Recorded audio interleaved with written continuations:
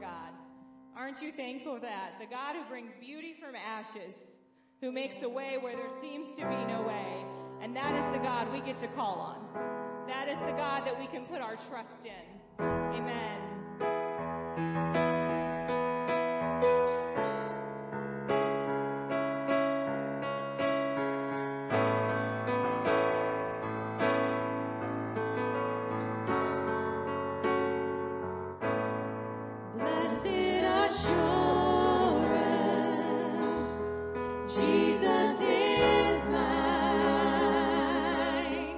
He's been my fourth man in the fight.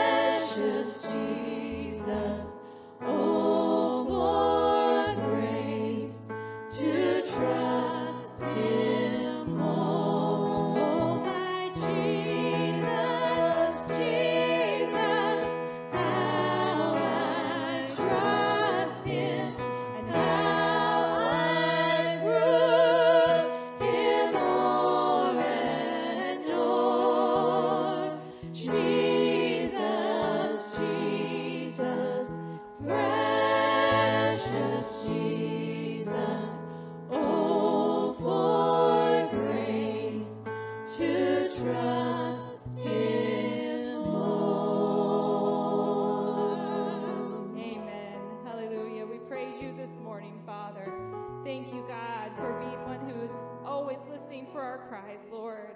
Thank you, Lord, that we can trust your heart, that we can trust your ways, God. And that while it seems like what is happening may be bad, God, that you can turn it around, Lord, for your glory, for your honor, Lord, and bring those beauty from ashes, God. Thank you, Lord. We trust in you this morning, God. Our faithful, faithful God. We trust in you. Amen. Amen.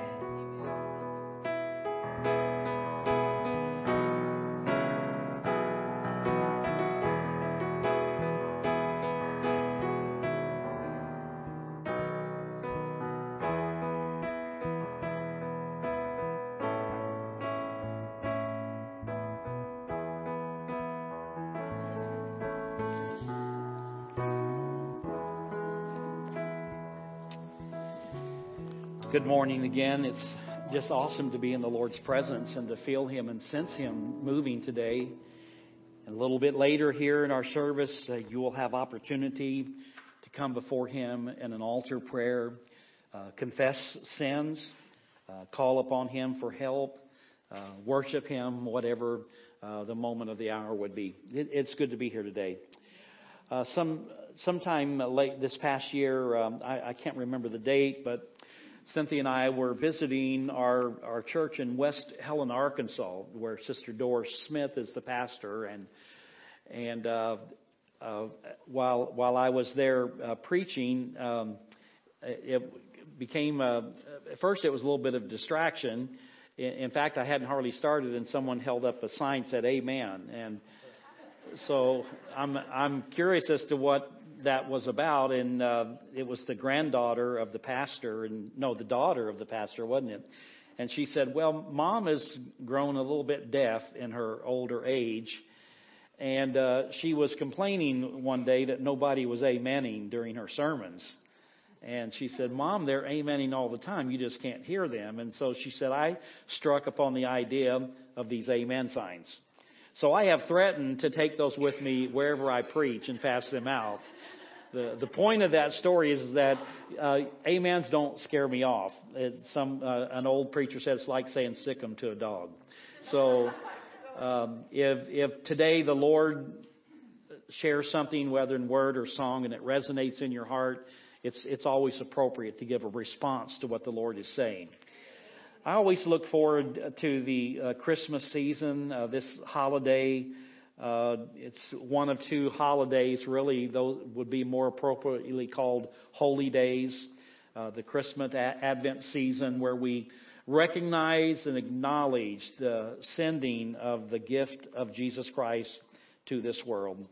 And I'm excited today to be able to share with us from Scripture one of these memorable passages. And today I'll be looking at a verse of Scripture, taking the text today from Matthew chapter 1, verse 23, right in the heart of this great passage about the announcement of Jesus Christ. So I'm going to read this verse, then I'm going to call upon Cynthia to pray for us that we will collect ourselves in the Lord's presence again. As I've shared with you most of the times I've been here, it's on you today to bring yourself before the Lord and to let all the other distractions go. The most important thing that's going on in your life right now is what the Lord wants to speak to you today. So it's important that you bring yourself before His presence.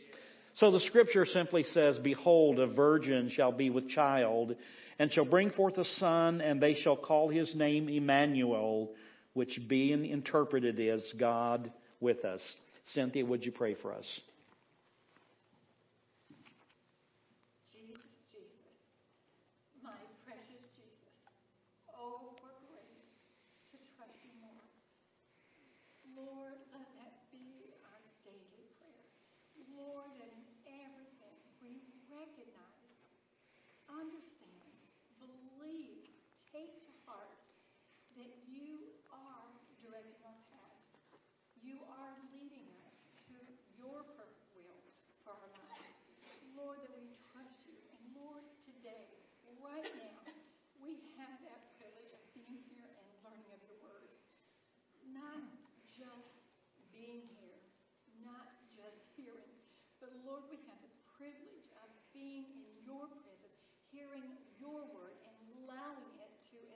to impart into our lives, impart into our minds, impart into our hearts. That, Lord, we live your word, that it becomes alive and vibrant within us, that others cannot help but to see you in us. They can't help but to feel your presence in the room. They can't help but to know there is something about them. Oh, what is it I need to know? Lord, we want to be that vessel. We want to be the children that your joy, your goodness, your grace, your mercy abounds from, that they will know that they can know you too. So, Lord, today, you bless this service. You bless us that we be that you help us to be. That, Lord, we go forth and do your word, do your work, do your will, enjoy, and we get to enjoy getting to do that. So bless this day in the name of Jesus. Amen. So the Lord helping me today, I would like to share a thought about keeping Christ in the midst. The passage here in Matthew chapter 1, if the audio team would get ready to cue up the video here, Emmanuel. This Matthew chapter 1 is a literal fulfillment of an Old Testament cry. A cry that comes from Isaiah chapter 7, verse 14, where the prophet gives a prophecy of something that is going to happen in the future. And so the scripture in Isaiah says, "Therefore the Lord himself shall give you a sign. Behold, a virgin shall conceive and bear a son, and shall call his name Emmanuel." So if you're ready with the video, and we can go ahead and have that.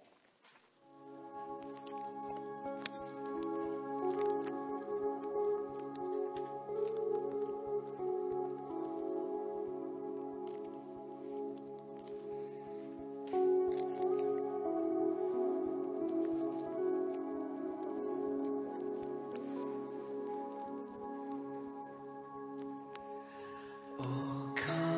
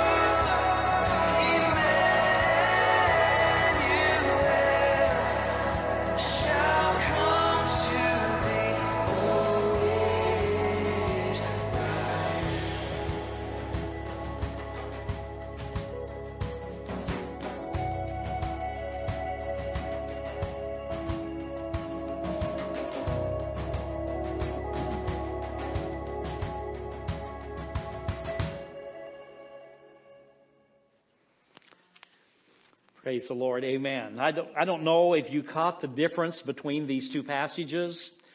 The Old Testament passage speaks about a day in the future, shall come. It will happen. And there is great cause for rejoicing today because the announcement in Matthew chapter 1 is where it declares that it was written, but now it has been fulfilled. Jesus is among us, and His name shall be called Emmanuel. The interpretation of this through the years has been pretty much the same, and that almost everyone says Emmanuel, whether you spell it with an I or an E, it still means the same. It means God with us. So the thought today is keeping Christ in the midst of Christmas. I ran across this article that I thought I would share with us here today, and it's a true happening from an event in the Metro subway there in D.C. And so this lady writes, he emerged from the Metro at the Plaza station and positioned himself against the wall beside a trash basket. By most measures, he was nondescript, a youngish white man in jeans, a long-sleeved T-shirt, and a baseball cap. From a small case, he removed a violin. Placing the open case at his feet, he shrewdly threw in a few dollars and pocket change as seed money, and he swiveled to face the traffic and began to play. It was 7:51 a.m. on a Friday. For the next 45 minutes, the violinist performed 6 great classical pieces. During that time, 1,097 people passed by. No one knew that the violinist was Joshua Bell, one of the world's leading classical musicians who fills concert halls. On this Friday morning, Bell played on one of the most valuable violins ever made, a Stradivarius valued at $3.5 million. The train station provided great acoustics for his performance, and the beautiful music filled the morning air. Over the time that he played, 7 people stopped to listen for at least a minute. 27 people gave money. Just to give a frame of reference, Bell was accustomed to getting paid $1,000 per minute at his concerts. This day, in total, he received $32.17. At the end of each piece, there was no applause, just silent indifference. The master musician was ignored. People walked past musical glory without giving it a second glance, with the exception of 2 people. The first was a postal worker named John who had learned the violin as a youth. He recognized the quality of Joshua Bell's performance and stood enjoying it from a distance. And then the second was a woman named Stacy. Stacy had seen Bell in concert 3 weeks earlier and recognized him. She had no idea what was going on, but whatever it was, she wasn't about to miss it. She moved closer, positioning herself front and center, and she had a huge grin on her face and stayed for a whole concert. Later, it was Stacy who told the reporter, "It was the most astonishing thing I've ever seen in Washington. Joshua Bell was standing there playing in rush hour, and people were not stopping, not even looking. Some were flipping quarters at him." Quarters, I'm thinking, what kind of city could this be that I live in that wouldn't recognize Joshua Bell? And as I found that, I thought about the dilemma of keeping Christ in the middle of Christmas. Christmas certainly has been transformed into something that was far beyond the intention of the Scripture, where what we call the hustle and bustle. Someone said that the average American family spends about $2,500 on Christmas and goes into debt every year to do so. You've probably heard about the statistics of crime and depression and suicide all escalate during the Christmas season. And all of this goes back to this wonderful thought from the Scripture that if we could grasp this and we could catch this season will be so different. The prophet Isaiah said there's coming a day that there will be a Savior born. His name will be Emmanuel, and He will save His people from their sins. And the announcement on the birth of Jesus Christ is this is the guy. This is the one. He will save His people from their sins. Now the word, as I mentioned earlier, Emmanuel, is God with us. And so that by itself is not the most accurate understanding of what Jesus would be. His name, Jesus, comes from the word Joshua, which means Savior. And so, in reality, His name is a combination or a mixture or a merging of these two titles, that God with us saving people, or God with us helping. And that gives a whole different outlook on what it means to have God with us. So you just hang with me. If you had one of those amen signs, you can start using them at any time here. So, the Jews this was not a new thought for them about God being with them. They had a rich history of God being with them. When they were delivered from Egyptian bondage and were brought through the Red Sea, God was in the midst. When they traveled again, the tabernacle with them, God with them. So this was not a new thought for them. It was not a new concept. It wasn't a brand new theology that was being introduced to them, God being with them. But God being with them moved through their understanding of the Lord to where it was not something that they always cherished, God being with them. You may recall what the book of Hebrews relates, the Old Testament time in the wilderness, where they come to the mountain of God that's shaking and burning, and after they had been disobedient and had made the golden calf, here they are, Moses goes to the mountain and it's alive with the fire of God. It's trembling. The author of the book of Hebrews says this mountain was literally shaking with the presence of God, and so much so that the people did not want to come near the mountain, and they were afraid of what God had to say. So God being with you in and of itself is not always a comforting thought, because He is the God that knows everything. And humanity's tendency to not live up to God's expectations has always been the same. And so even today, during this Christmas season, just the simple thought of God being with you may not be one that calms your heart. Because if you just think of it in that terms, He's the one that knows the secret thoughts of our heart. And so in the moments of our failure, even perhaps this past week when you were not at your best, God being with you catches you and sees that. And we have a word for that. We call that conviction. When we're caught in the middle of doing something that we know we shouldn't do, there is a Savior that loves us enough that He convicts us. But when you throw in the meaning of His name, not only being that God is with us, but God is with us helping, then it's a whole new ball game. Because God with you here today, He does not speak into your life to cause you to be offended and run out of the door of this building and be ashamed and be condemned in your sin and die in your sin and never be able to help you. But He would save this world from their sins. And so God being among us here today is great and powerful, but Him being here today to help us and to save us from our failures and to save us from our faults and to save us from all the way that we have missed the mark of what God wants us to be. But there comes Jesus Christ, God's gift to the world, to lift us up and to help us. And so, because of that, we should be able to join with the songwriter. Rejoice! Rejoice! Oh, we can lift up our heads today because He has come and He is here to help this world that is dead in their trespasses and sin. So again, what a great Christmas thought. And so if you don't take away anything else from this sermon today, understand the power of His name being today for you, that He is God with you, helping you. What a great name. Now we know that not only did He come to be with us, and did He, there's another great aspect of His coming, and what the New Testament would look at in a way of Him being for us.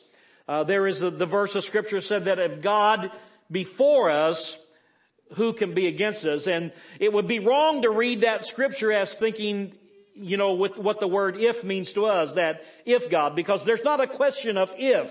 The statement is God is for you. And because God is for you, what can be against you?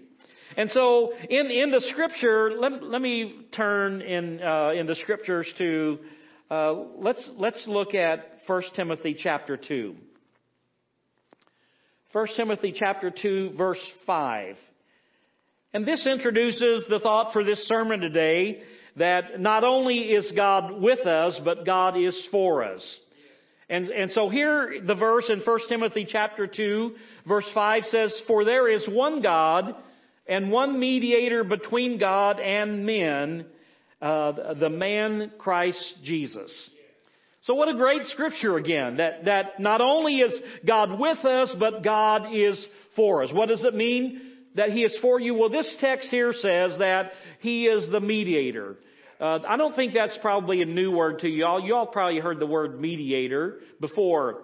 A mediator is someone that looks at two parties that are opposite and are against each other. And we most often think of this in someone that would mediate peace settlement between two warring parties. And that's exactly, again, what this man-child, Christ Jesus, has done for you, because He is for you. So when you think about a mediator, there are some things that are required of a mediator for us to settle the differences.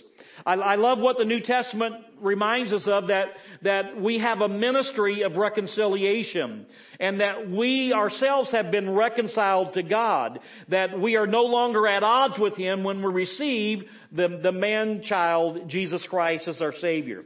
So first, what happens for there to be a mediator is that they must be acceptable to both parties. For someone to really be a mediator, there needs to be a level of understanding that he is acceptable to both parties. That if you go into any kind of settlement, again, I'm using as an illustration, if there are two nations at war and they are trying to negotiate peace, the one that does the negotiating needs to be agreed upon by both parties. If just one nation is for it, it doesn't ever happen. And so for there to be a mediator between God and man, then both parties need to be acceptable to that. Now, it would be another sermon entirely this morning to remind you how that God the Father accepted Jesus Christ's offering. It's powerful in itself, and then when I think about that, it moves me. It moves me emotionally. It moves me spiritually, that the offering of Jesus Christ on the cross, where, again, when I'm using the thought of Christ in the middle, He hung between two thieves. And the New Testament uses the word in the midst, there hung Christ. And so the fact that He shed His blood, there's a powerful nod of approval from the Heavenly Father that His offering was acceptable. The offering of the unspotted, unblemished, sacrificial Lamb of God had heaven's approval.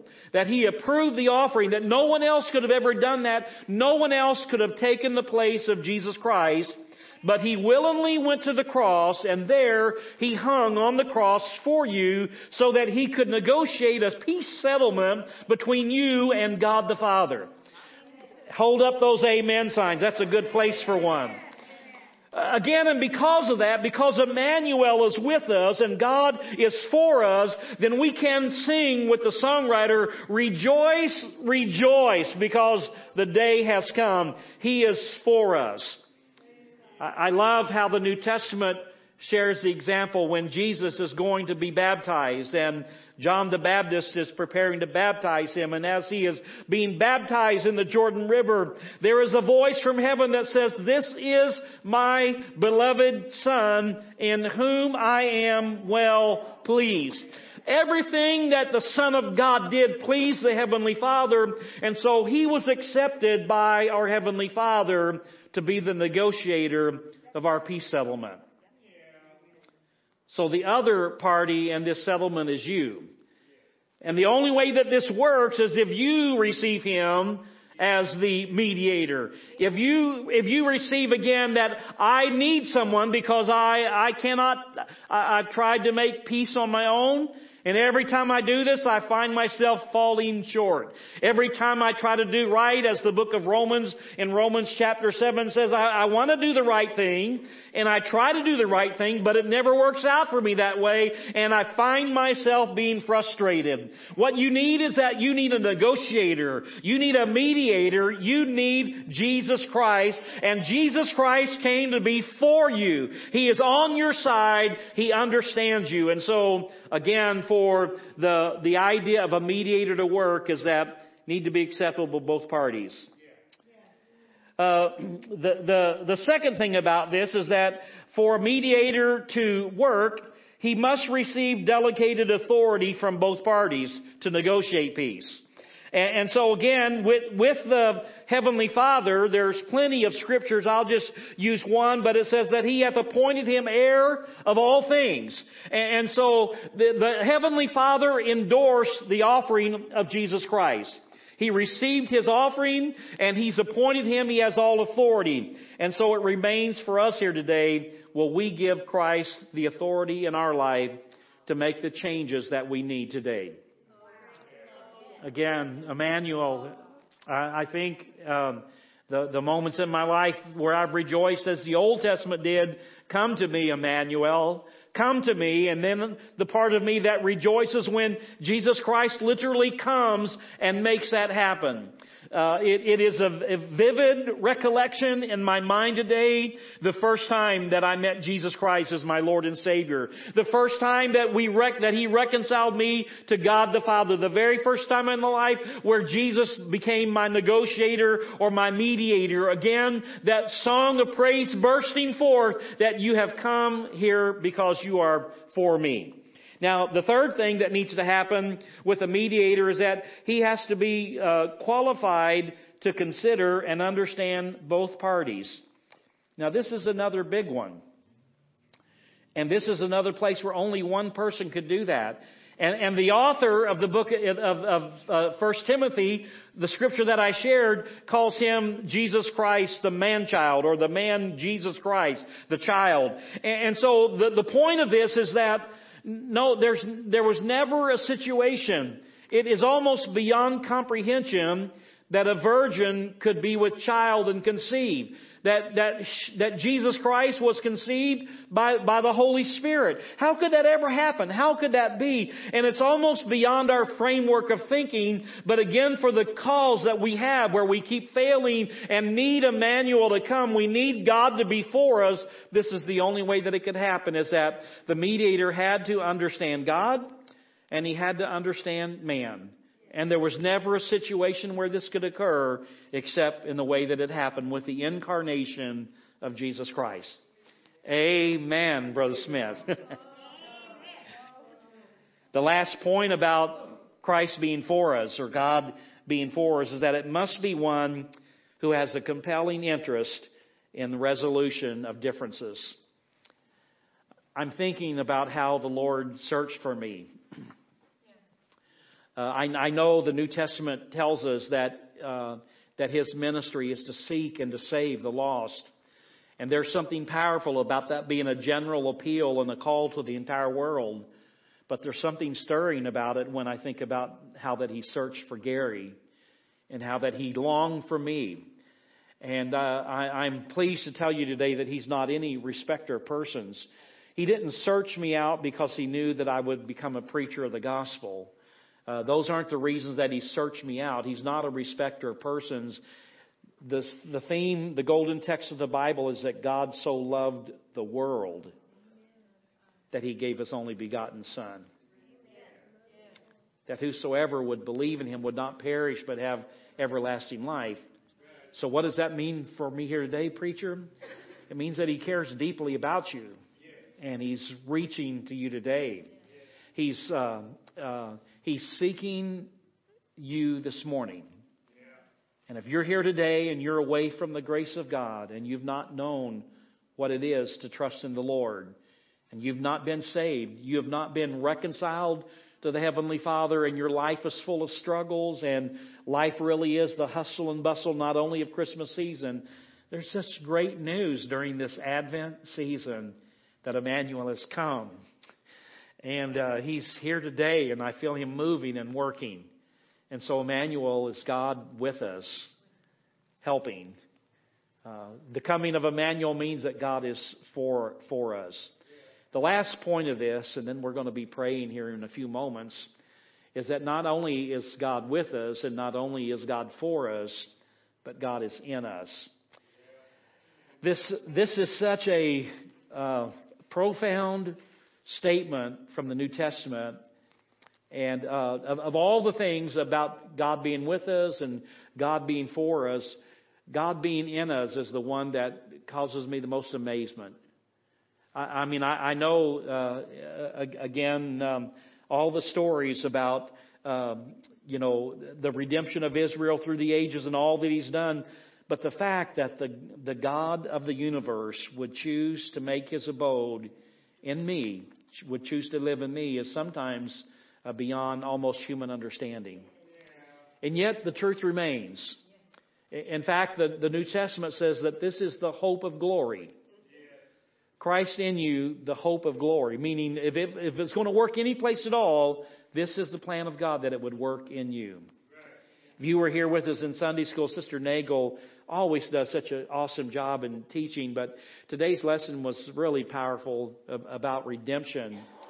And as she was talking, my mind went back to a young girl I met in Bulgaria. The second trip I made to Bulgaria. And we partnered with our infant church there to help build the church. And on our second trip, the church had started planting a church in Vetovo, Bulgaria. Vetovo is a home of a gypsy community in Bulgaria. In the country of Bulgaria, gypsies have no rights. They're not allowed to be citizens.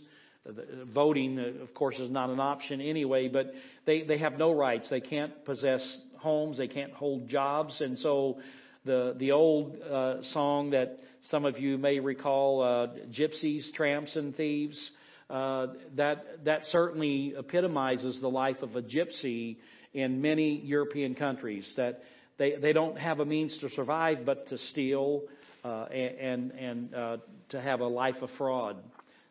One of the ways that a gypsy family makes money is that if they have boys, there are different classes of gypsy boys, but they can grow to be knife makers, of which they're famous for, or they can grow to be expert thieves. In fact, many of them, when they're just small children, they'll cut off their thumbs so that they can be pickpockets much easier. But if you have a girl, on her 13th birthday, you sell her to become a prostitute. So the dilemma that we had in Vetovo is that the Lord was raising up a work.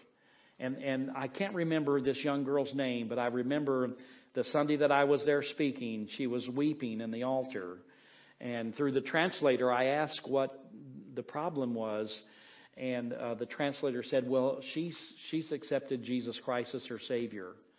But her birthday's next week, and her father has intentions to sell her. And so we made a few quick calls, and at that time, the price for a gypsy girl was $3,000.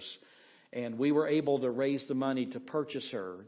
And so this young girl knows what it is to be redeemed, knows what it is to not only know Jesus Christ and to know the challenges of what would take place. And I thought about that moving story for me, seeing her face even today while I'm speaking to you, to once again remind you that that power of redemption, of Christ living in you, is as real for you today as it is for anyone.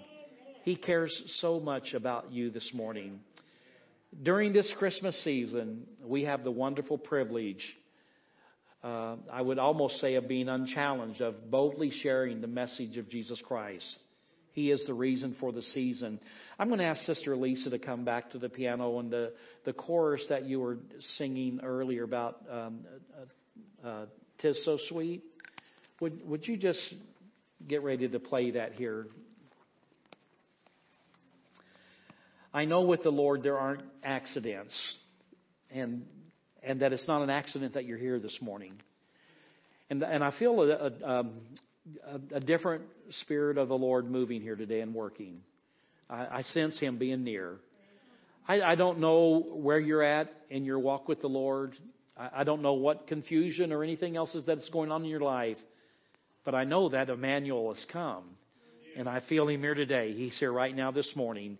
I'm going to ask you to bow your heads. And Sister Lisa, if you just begin to play that song softly.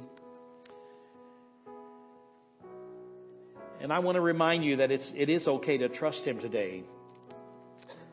Because He is with us, helping. God with you, helping you. So what do you need help with today? What is the area of your life that you need to surrender to Him this morning that He would help you with? Maybe it's burdens and troubles and trials.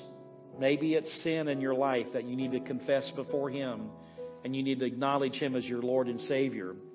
There's no better moment or better time in your life than this morning today to come and call on Him. And so if that's you, this altar is open to you. If there's anyone else that would like to come and kneel this morning before the Lord, that's what today is about. This is your opportunity, as I said earlier, that you have a chance to respond to what God is speaking into your life today. So what do you need Him to help you with? God with you, helping you. During this Christmas season, allow Him to come near, and don't forget this. Emmanuel has come, and Emmanuel's here today. Heavenly Father, as we get ready to invite this church to prayer, I'm just believing, Lord, that your Spirit is drawing us.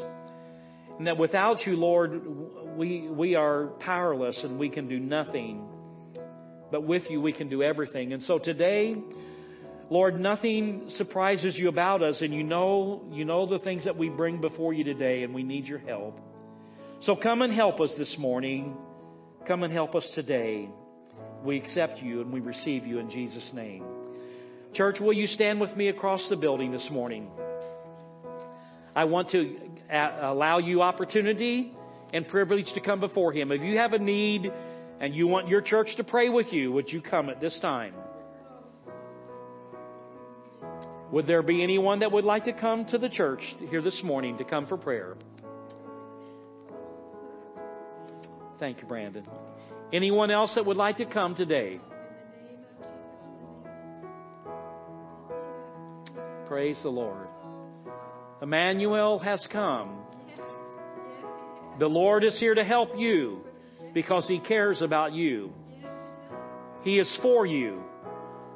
He's not with arms folded today, pointing fingers, shaking His finger at you and condemning you, but He is here for you today. He cares about you. Church, would you stretch forth your hands this morning as we have prayer here today? We're believing for the power of God to make a difference. We're believing that here in this altar this morning, that He is a present help among us. And so we're acknowledging our need. We're saying, come, help us, Lord. Help us today. Praise the Lord. Heavenly Father, this morning we just pray and we believe. We thank you for Brandon, Lord. We thank you that he's been drawn of your Spirit today, Lord, to this building, Lord, to this moment. And we pray right now, Lord, for whatever need that we have, that you would help him, Lord, find the way, Lord, to trust in you. That it is sweet to trust in you today, Lord. And here in